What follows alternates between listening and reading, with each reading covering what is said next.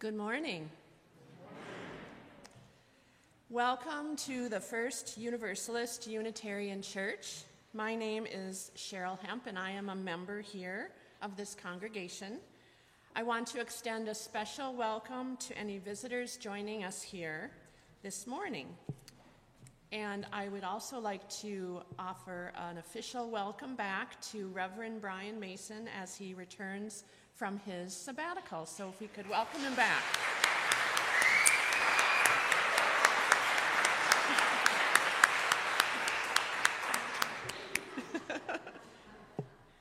Since 1858, UU Wausau has served as a vital voice for liberal religion in central Wisconsin. We are an intentionally free society that welcomes all people just as you are, regardless of age, sexual orientation, ethnicity, or economic situation. Wherever you are on life's journey, you are most welcome here. Between Sundays, we'd love to have you at one of our classes or events, so be sure to subscribe to the church's newsletter and follow us on Facebook or Instagram for updates. And I have a couple of announcements that I would like to highlight today. Today is the first Sunday of the month, and as is our custom, we have a potluck up in the dining hall after the service. Everyone is welcome, whether you brought a dish to pass or not. The food seems to multiply, so you are most welcome to come upstairs. We hope to see you there. And there are also flowers in the atrium to deliver to our homebound members. So please take a card with the member's information and a flower to brighten his or her day with a quick visit. Thanks for participating in that. As a member of the Board of Trustees, we would like to offer a special invitation to all members of the church.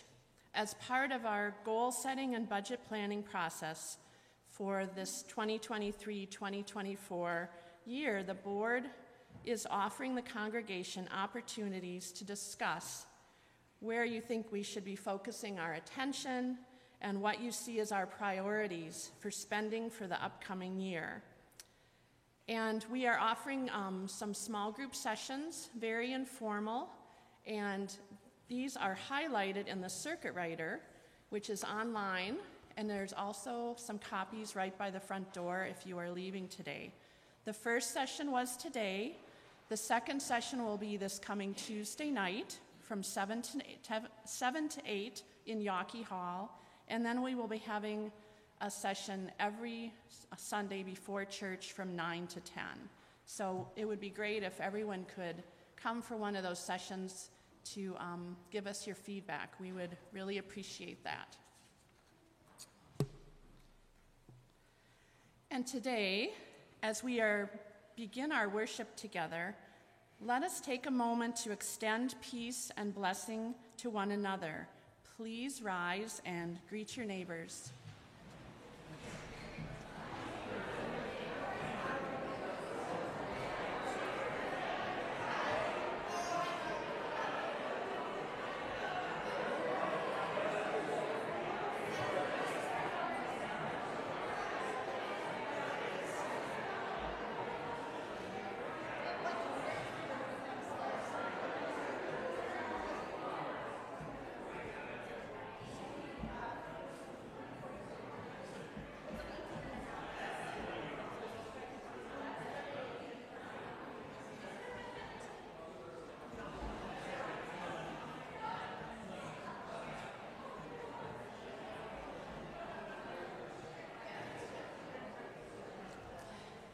Dear friends,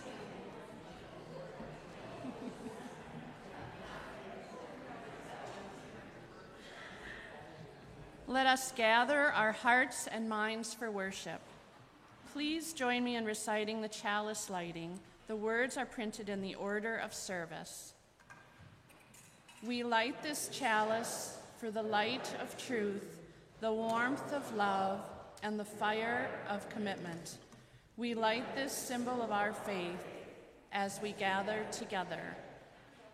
And now, would you please rise again as you are able? and we will sing our beginning hymn, number 347, Gather the Spirit, number 347.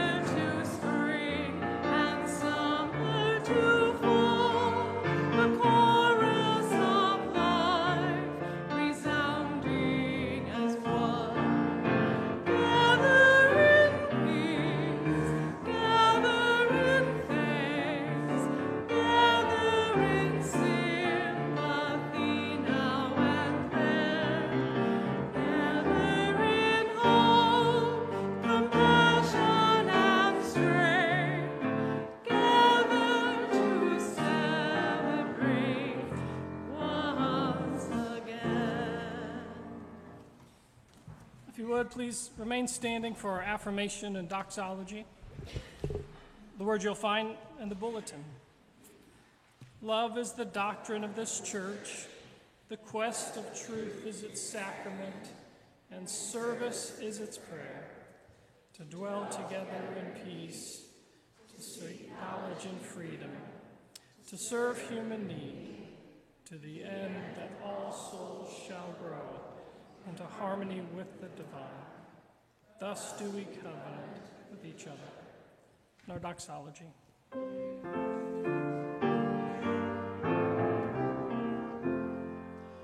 From all that dwell below the skies, let songs of hope and faith arise. Let peace, goodwill on earth be sung. Through every land, by every tongue. You may be seated. This morning I want to share with you a story that the RE kids wrote last Sunday to let welcome Reverend Brian back, and to let him know everything that happened at church while he was away. This is all based on true events, but some parts have been dramatized for your listening pleasure, and I'll let you guess which ones those are. Once upon a time, in a land not too far from here, there was a church whose minister was on sabbatical. And while the minister was away, the RE kids decided to get a zoo. It started with a dog named King. King loved playing in the fort that the RE kids made, but they were lonely when everyone left church on Sundays. So King, the dog, invited their friends to come over. King invited the horse, the fish, the fox, the kitten, the bird, and of course, more puppies to come and join them. The fort wasn't quite big enough for all of these friends, so they made it bigger, and it took up all of RE. And when they were done playing in the fort, they found all sorts of fun games to play at the church. They used the wildflower seed bombs that the RE kids made as soccer balls. They pulled all the children's library books out of upstairs and moved them into Brian's office because they thought it was quite comfy in there. They borrowed some bikes and scooters from Place for Us, and they rode around the rec room. They made music with the piano and boomwhackers. They made marble runs and a Lego tower. They made an obstacle course and jumped in the ball pit and played catch with a beach ball. The puppies even chewed up the RE kids' covenant. In the end, they ended up making quite a mess. But King the dog remembered that the covenant said, before the puppies chewed it up, that we would care for our space and each other. So King stood up on the throne chair and called everyone together to clean up the space. After it was all clean, the animals decided they liked church so much that they would stay. And they are currently in the vents in Brian's office and have requested that he keeps hay, dog treats, and kitty food in his pockets. And Randy, they would like a mini TV worked into the budget so they can watch their animal shows on the Animal Planet. They also mentioned Brian should be wary of leaving his shoes laying around after playing the shoe game in RE, because you know how chewy, teething puppies can be. And that was our story for today. We're worshiping as a community of all ages, so I invite you to join me in blessing everyone here and everyone online with "May peace surround you." The words are printed in your order of worship. May peace surround you, may love surround you as you go, as you go, as you go on your way. May peace surround you, may love surround you as you go, as you go, as you go on your way. Let there be an offering to sustain and strengthen this place, which is sacred to so many of us, a community of memory and of hope, for we are now the keepers of the dream. The mission and ministry of UU Wausau is made possible by the generous support of its friends and members. Rather than pass a plate at this time, we've placed an offering basket in the back of the sanctuary for you to drop a gift in. You can also stop by our website, uuwausau.org, to make a one-time or recurring gift with your credit or debit card. Thank you for your support.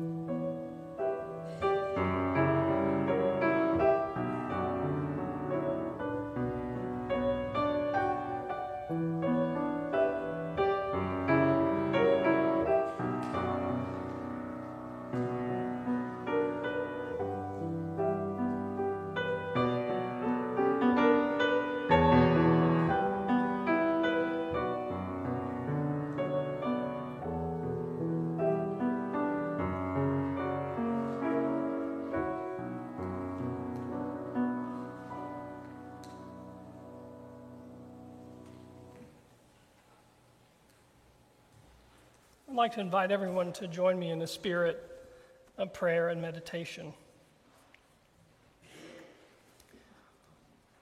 If you generally close your eyes when you pray, go ahead and close them now.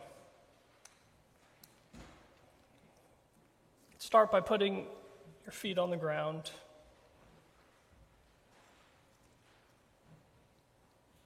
Take a deep breath and push it down into your stomach.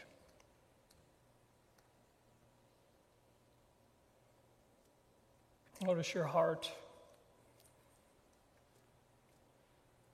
the weight on your shoulders.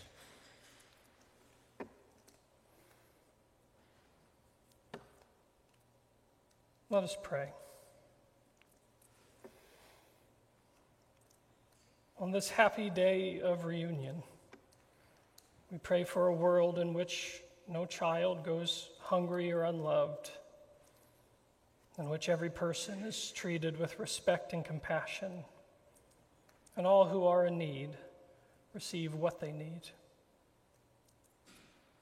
We pray for a world where justice and peace are as ordinary as sunshine, where love and respect are common as grass, where the spirit of life shines forth in every gesture.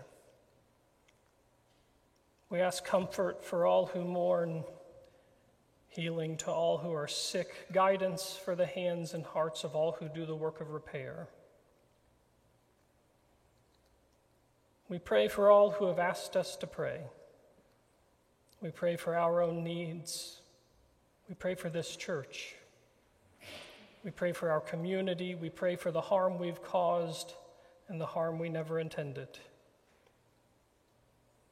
We pray for those who have nothing to give, those who show up after the massacre to help, and those who need a breather. We pray for those of us who know a thing or two about second chances. We pray for addicts and those in recovery, for people harmed by addiction and those who help repair it. Now let us call to mind all the joys and sorrows in our lives and meditate on them in silence together now.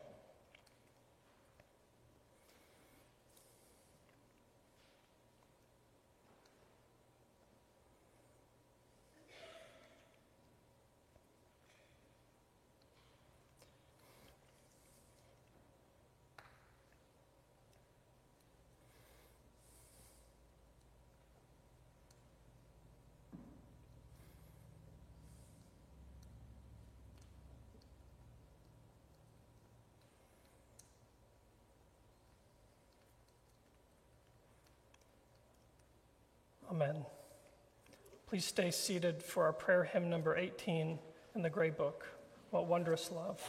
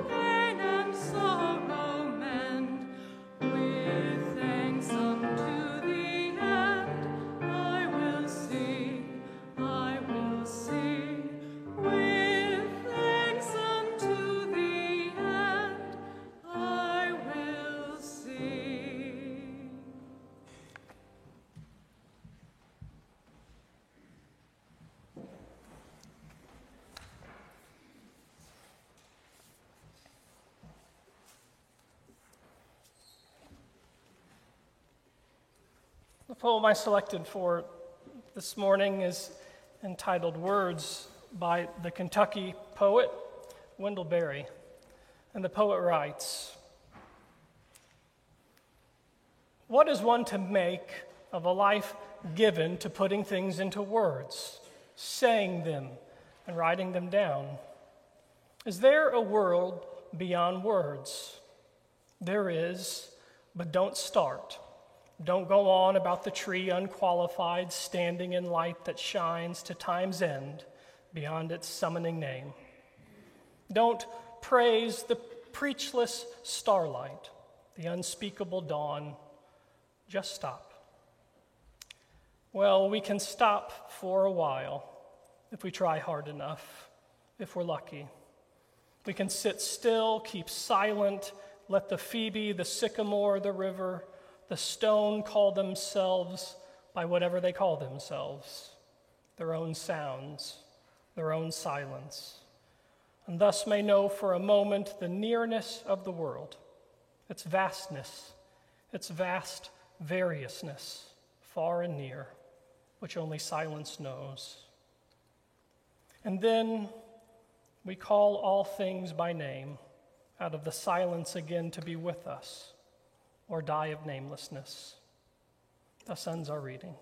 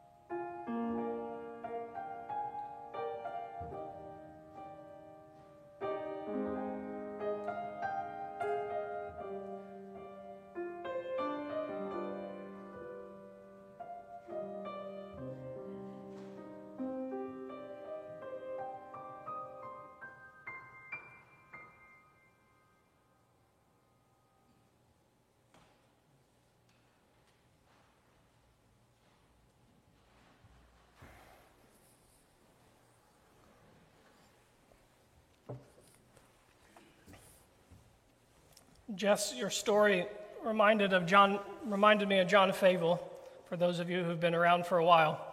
I saw his widow Sharon earlier this morning. Towards the end of John's life, I'd go visit him at the nursing home where he was, and John had dementia, and sometimes conversation would be difficult. And what John and I loved to do is we would watch Animal Planet episodes on rerun over and over and over again. And I remember one time it was like the animal cops or whatever, the people like bust in a house to break up a dog ring or something like that. And John was sitting there next to me. He was like, "I just love this episode." I was like, "Yeah, me too." It's really a joy to be in this sanctuary with all of you again, worshiping. The last 4 months that I've been on sabbatical, they've been very clarifying and refreshing. And I took the opportunity seriously, maybe a little too seriously at times, but I won't lie. I relaxed a little bit too, I took in a Red Sox game at Fenway, and I don't apologize about it. I perfected a few bread recipes that turned out pretty well, if I say so myself, and I cooked some pretty good dinners. But I'll have you know, I never skipped church, not even once, so I don't know what your excuses are, but I went every single Sunday, and sometimes 3 and 4 days a week. But before I move on, I want to just take a moment to thank the people who made my sabbatical possible, and foremost, the people who made my sabbatical possible was all of you. Your prayers for me, that you sent me an email or you text me, your well wishes were really a great source of support. And your generosity with me, with my time and with your time is very humbling. I also want to thank the staff for their dedication, Jess and Donica and Margaret. Carolyn, I don't know where you are. Thank you for your dedication. I want to thank the Reverend Suzanne Vazilchek for her ministry here among us. I want to thank the committee chairs, who I see, some of them are here present, for continuing your work on behalf of this congregation. And I want to thank the Board of Trustees for their ongoing and steady leadership. Just a few people I want to mention specifically, and that's Board President Cheryl Hem, Vice President Jeff Lee, and Treasurer Randy Jefferson for picking up the extra administrative responsibilities of mine and doing them so well while I was gone. And lastly, I want to thank my wife Sarah and my daughter Ellie. I think, at least for me, they are the home that I return to no matter where I go. Now, I've never come back from sabbatical before, so I asked around about what a pastor is supposed to do. And everyone, including a few members of the staff, said, "Brian, you talk about what you did," which is what I'm going to do, at least in part. I'm going to do it only in part because over the years I've grown just a little bit uncomfortable with autobiographical sermons, mainly because I'm so very boring.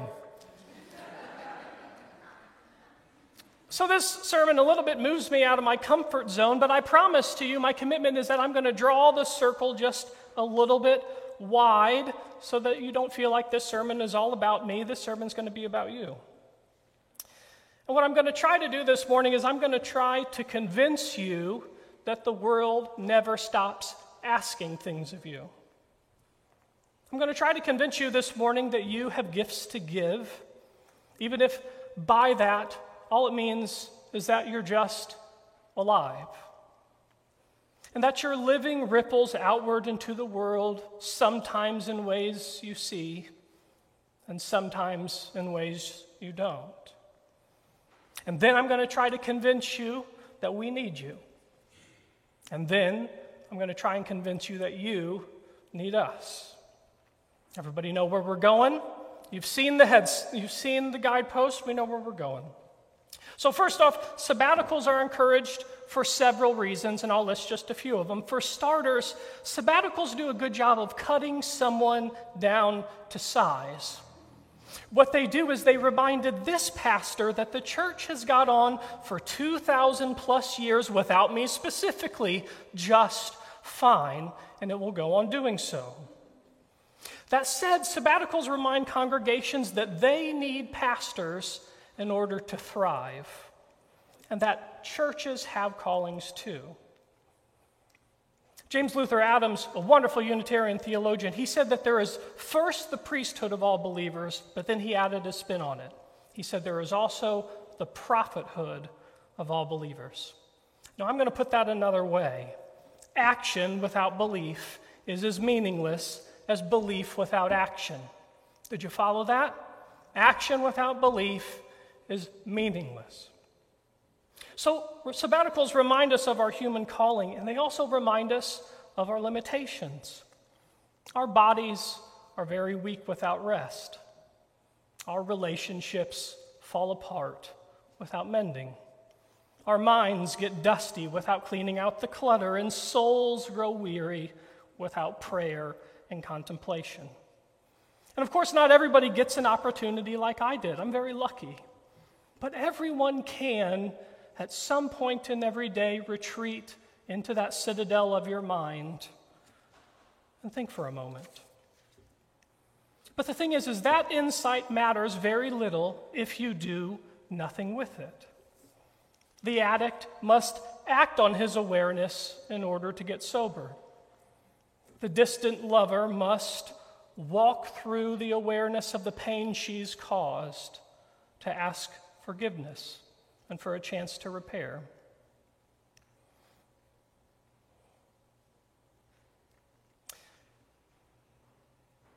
All of this kind of reminds me of something my grandmother said to me on her deathbed. I've talked about my grandma a few times from this pulpit, and she was a fiery woman. But what she said to me on my deathbed is she said, "Son, it's never too late to reorder your life." And so with this in mind, I've been reading Henry David Thoreau's journals that he wrote when he was out there in the Walden Woods. And I came across an entry of his on the nature of human life. And so what Thoreau said is that the world is always in flux. And so because of this, Thoreau said that we must strive to let seasons rule us. You must live in the present, he said. You have to launch yourself on every wave. You have to find your eternity in each moment. And in order to do that, you have to do what you love. And you have to let nothing come between you and the light. And so Thoreau's words reminded me of something else about my grandma. My grandma in her kitchen, do you guys remember when it was cool to hang like those round things where people would stitch phrases into them? What is that called? Crochet or something? Anyways, my grandma had these things hanging on her wall. And the one that my grandma had hanging in her kitchen, it was of her favorite Bible verse. And you all know this verse. It goes like this: "Consider the lilies. Look at the birds of the air. Today's trouble is enough for today." And so these insights were penned more than 2,000 years apart, but what St. Matthew and Thoreau's teachings do is the very same thing. What they're saying to us is this: to live your life in service to the future is futile. Now, it's not that planning is pointless. It's that the only life you're guaranteed is the life that's unfolding right under your nose. There's this old saying that goes like this: sin is when someone refuses to change even when they know they're causing pain, and that's to themselves or to someone else. Now, I can't speak for you, but I've been in ministry now for more than a decade, if you can believe it, and most of those years standing right up here. I've also been in hospitals and universities and other churches, and what I can tell you is, on some level, just admit it, we're all just sort of making it up like we know what we're doing, when really we're just making it up as we go along, as if we can just predict the future. I'm going to give you a warning. If anyone ever tells you that they have their stuff together, punch them in the throat and run in the other direction. Humility is just so scarce these days, but the thing is humility is the key to our survival. It's our willingness to admit wrongdoing, to change, the desire to serve others, the gifting of oneself to a cause or community, the resolve to live within limits that separates the wheat from the chaff. I've lived a while. I went to Cambridge University on my sabbatical. I went to Harvard University, and what I can tell you is that smart people are a dime a dozen. What's rare is wisdom. And I don't count myself among the wise just because I stand up here 10 feet above contradiction. But I am wise enough to know that I am not beyond reproach. It's important to realize that your worth doesn't come from your wits or even your acts of service, because your life is sacred, and it's sacred because life is sacred. And everything we do should be in response to this reality, that life is a gift, love is a gift, grace is a gift. Now, you may have thoughts about where all of that comes from, but the fact is, none of you created life. None of you created love. None of you created grace. The best parts of life don't come from you because they come from us. Now, this is the kind of stuff I meditated on during sabbatical, or at least tried to. But in order to do this, I had to clear out a lot of clutter in my head. Just nod if your head ever gets filled with clutter. Everybody is nodding their head. So, in order to clear out the clutter, I decided to spend 33 days walking from western France to the coast of Spain. I did this because I wanted to reignite my love for the church. And so I visited chapels and cathedrals throughout Europe. I sang with choirs. I broke bread at their altars. And I let myself be ministered to by their faithful witness. And I also wanted to learn more about this church and learn why sometimes we tend to get stuck on this hamster wheel of shame and blame. And why it seems to me sometimes we almost appear uncomfortable with the very mission we claim, but also why people have been coming to this church as a source of spiritual nurturance for more than 165 years. And so what I did is I spent time in the Unitarian and Universalist archives at Harvard. And finally, I wanted to recommit to the thing Thoreau and St. Matthew are talking about, the life happening right under my nose, my family, my friends, my faith. And so I cut back on all those sugary dopamine hits that satisfy me temporarily in order to have an appetite to feast on the things that really nourish me for the long haul. In other words, I made it a point to start practicing what I preach. Now, let me get this out of the way. Walking the Camino isn't a unique thing to do. I don't think it makes me special. Thousands and thousands of people walk it each and every year. But I just want you to know, if you decide to walk the Camino in winter, you should know that every Spanish person and every French person you come across will call you crazy to your face. Here's just a bit of comparison. In spring and summer, about 500 people a day set out from Saint-Jean-Pied-de-Port in peak season in France. And in winter, the average number is like 0. Now, don't get me wrong. If this walk is something you want to do, you can do it. I promise you, if you want to do it, you can do it. But if you do it in winter, bring extra socks. That's all I'm going to tell you.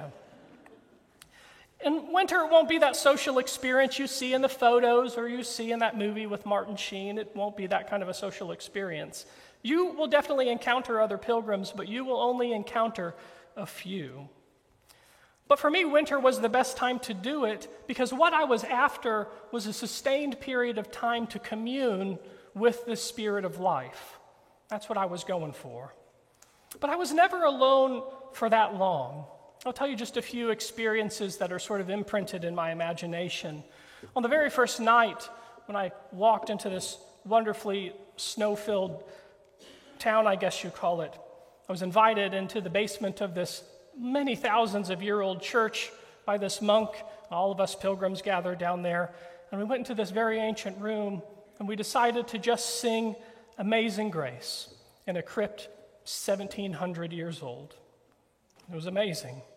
And among those pilgrims that I was singing with was this atheist lawyer from the Netherlands. He was the most obnoxious man on planet Earth. And of course, he walked with me. So anyways, here I am with this very obnoxious man from the Netherlands, and he says, "Brian, I am walking to lose weight and to get sober."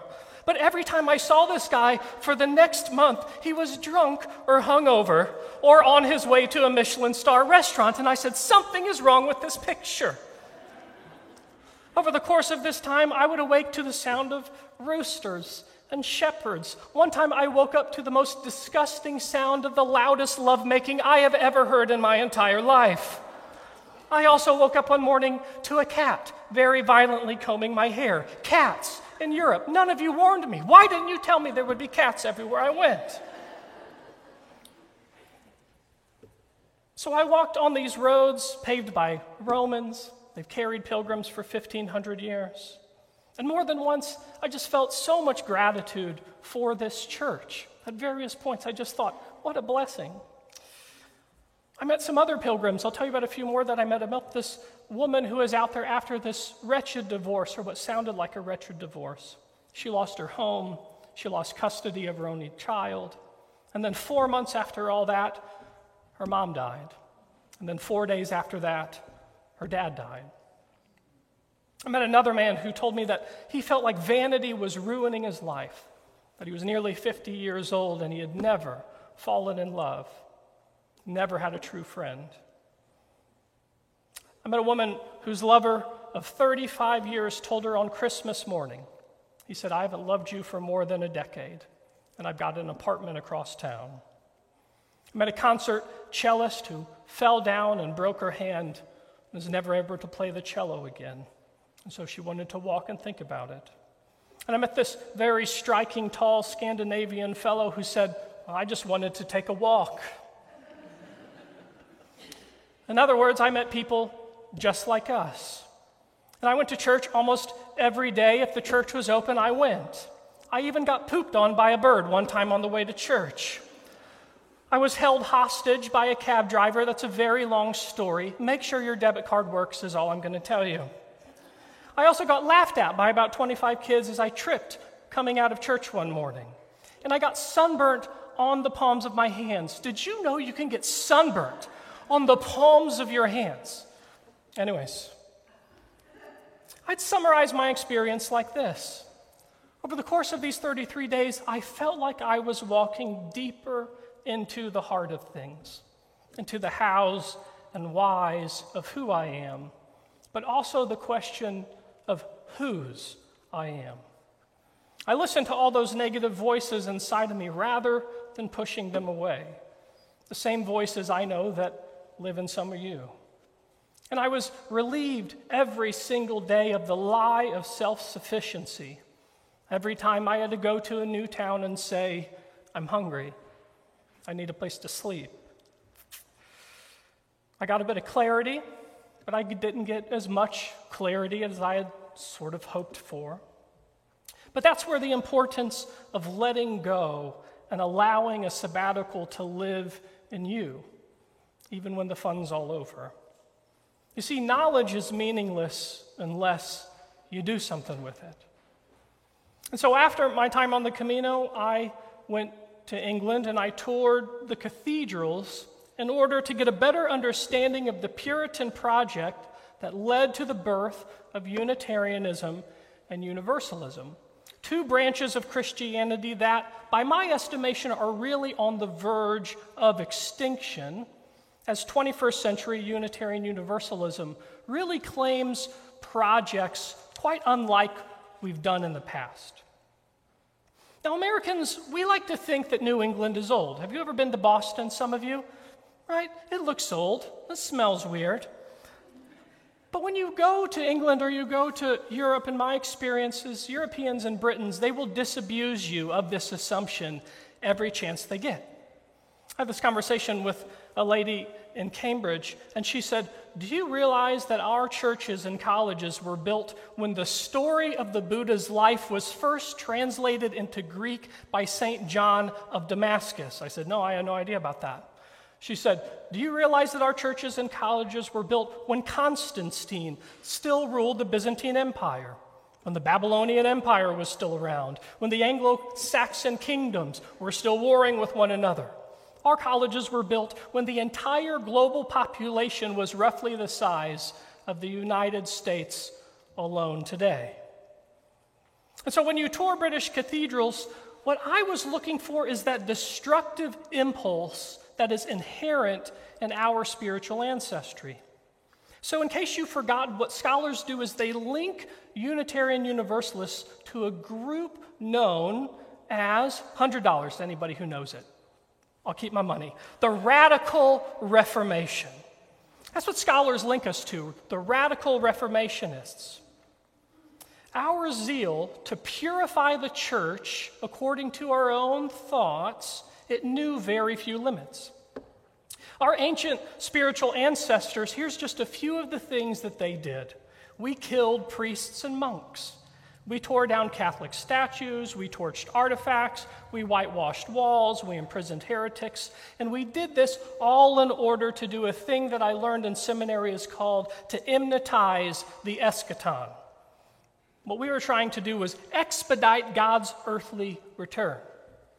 It didn't work out very well for us, but we just kept on. We thought maybe just another church we torch will happen. Now, one might assume that our zeal is what holds the key to our survival.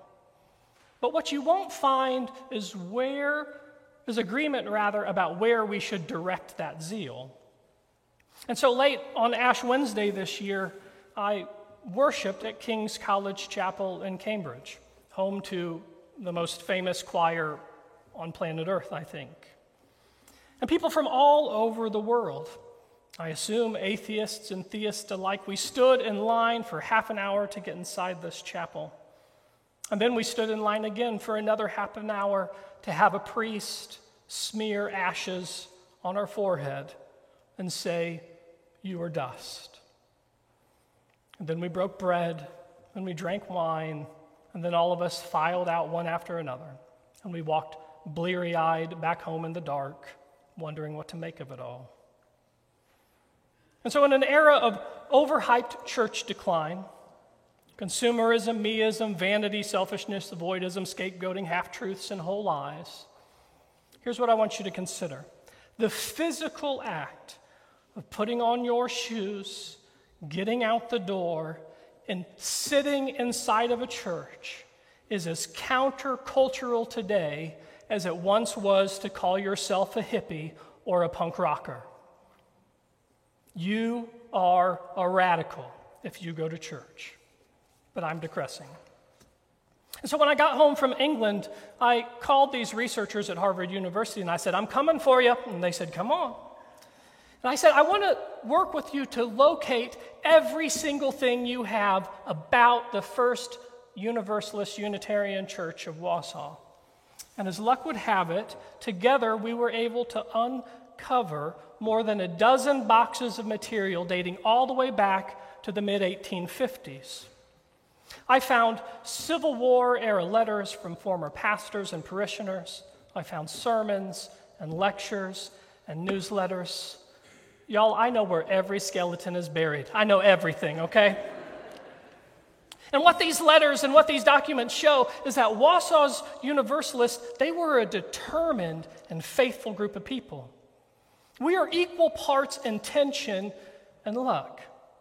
The story of this church has moments of tragedy and decline and deception, but it also has moments of joy and growth and companionship.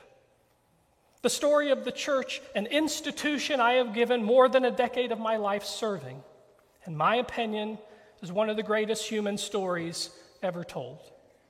In one of Franz Kafka's books, he writes that the meaning of life is that it stops. The meaning of life is that it stops. The church takes this fact more seriously than any other enterprise humankind has created. And of course, life can be a joy. And in those moments, at least in my experience, whenever you're feeling joy, it's so easy to look around and see meaning in every little thing. But life can be hell too. And in those moments, that's when the church is at its best. Because when life is hell, what the church does is it stubbornly looks at you and it says that if you have to walk through hell, don't leave empty-handed. And so the church message is always urgent because we understand that life is brief, marvelously brief, if you compare it to rocks or a sequoia. Our ancestors in this church, they would fight wars, they would spill blood, they would brave unknown seas, and they would settle on the very, very, very cold banks of the Wausau, Wisconsin River because they had a little bit of zeal to tell this story. And here's the story. All of us commit sins, and the sins we commit are sins of commission and sins of omission. As the old prayer book says, we do the things we ought not, and we don't do the things we ought. And it's this fragility, this tendency to miss the mark, it's this fragility that unites us. But the church says is it's our weakness, not our strength. It's our weakness that binds us together. It's in those moments of brokenness when we can best see ourselves in the eyes of someone else. The next time you read an announcement from this church that I tell you another member has died, I want you to pay close attention and see that that's when this church springs into action. 24 people will drop every single thing that they're doing and they will rush out that door to be with someone in time of need. The project of to be with someone in time of need. The project of personhood is the church's project. To recognize that life and death, that's what binds us together. There is no you without us. There is no us without you. And everyone knows this is true. But we lose sight of it from time to time because we try to live as though Ralph Waldo Emerson's idea of self-reliance is possible. It's not. He was wrong. Self-reliance is not possible. If you need proof of humankind's tendency to want to make self-reliance possible, just consider these two facts. In 2019, Americans spent more than $10 billion on self-help. This year, economists estimate that we will spend $14 billion on self-help. But what does the research also tell us? That we hardly ever open the apps we buy that will improve us. We don't actually attend the classes we enroll in. And as much as we'd like to think that we have evolved our thinking beyond our ancestors, let's not forget that we still like to label others using self-serving terms. We like to tell versions of stories that suit our interests. Some of us think that it is our personal life's purpose to tear down what we see as other people's altars and statues without ever realizing that what we're doing is we are erecting new ones dedicated to our own thinking. If you want to know how this worked out, I have a wonderful book to recommend to you. It's called SPQR by Mary Beard, the world's foremost classicist. Just read the history of Rome if you want to see how well it works out when people start deifying themselves. So in the Hebrew Scriptures, there's this lovely story with a main character that starts in the land of Uz, and the main character is named Job. He's perfect, he's blameless, he's upright, he enjoys telling everyone just how perfect and blameless and upright he is. He drives a Subaru or a Prius, okay? He shops at Downtown Grocery, he subscribes to the New Yorker, he subscribes to the Atlantic, okay? Job is perfect and upright and blameless. You've met him, just look in the mirror. Anyways, what's the whole point and purpose of the story of Job? I'm going to paraphrase a lot of Hebrew for you, but I know Hebrew, so trust me. Here's what the whole point and purpose of Job is.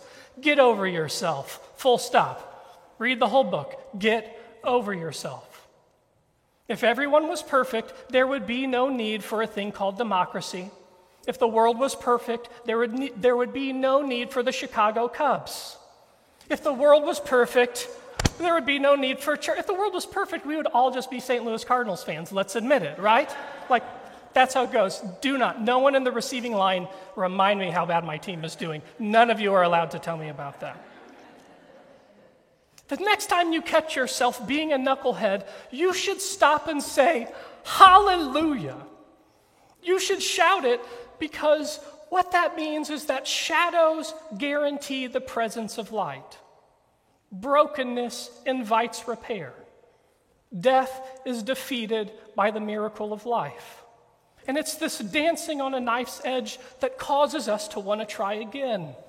That's what causes us to want to give someone a second chance, to walk for a month in winter in a foreign land, to tear down idols and rebuild them. It's what gets us to throw off the warm sheets on a cold morning and sit in the pews. No, I'm going to do something heretical. I'm going to quote John Calvin to a group of Unitarian Universalists in just a moment. Don't kill the messenger. Just listen to this, okay? The reformer John Calvin, this is one of the lovely things about his theology that we miss. The reformer John Calvin said in the Institutes, what he said is this. He said, the reason why there are thousands of trees and flowers and birds and hair colors and shapes and sizes of people is what? It's because it was made for our delight. Thoreau arrived at the very same conclusion, which means that the invitation to the banquet of creation is for theists and for atheists alike. And so a handful of years after Calvin died, his greatest interpreter, a man by the name of Karl Barth, he added a slight twist to Calvin's idea. What Barth said is that what sets humankind apart from the rest of nature is that we have been given the greatest gift of all, the awareness of time. And with this awareness, we get to decide how to spend it. But it's not just how we spend our time. It's how we give this time to others. For me, the greatest gift of sabbatical was the gratitude. Gratitude that I married someone who doesn't want to turn off the lights whenever she catches a glimpse of my naked and middle-aged body. Gratitude for a child that delights my days. For friends who make me laugh and call me out and then call me back in. For parents who showed me not only how to forgive, but how to accept it. For 2 legs that carried me hundreds of miles across 3 countries and right back home to this congregation. Gratitude that I never have to carry the mantle of faith alone. So on sabbatical, I fell in love with a poem. It's called Love After Love, and it's by the St. Lucian poet Derek Walcott. I'm going to read it for you. The poet writes, "The time will come when with elation you will greet yourself arriving at your own door and your own mirror, and each will smile at the other's welcome and say, 'Sit here, eat.' You will love again the stranger who was yourself, and so give wine, give bread, give back your heart to itself, to the stranger who has loved you all your life, whom you ignored for another, who knows you by heart. Take down the love letters from the bookshelf, the photographs, the desperate notes, peel your image from the mirror, and sit. Feast on your life." Feast on your life, dear friends. Greet yourself at arriving at the eternity of every moment and give your life away. Amen. I invite you to rise in spirit or body and join in singing our closing hymn number 201, Glory, Glory, Hallelujah.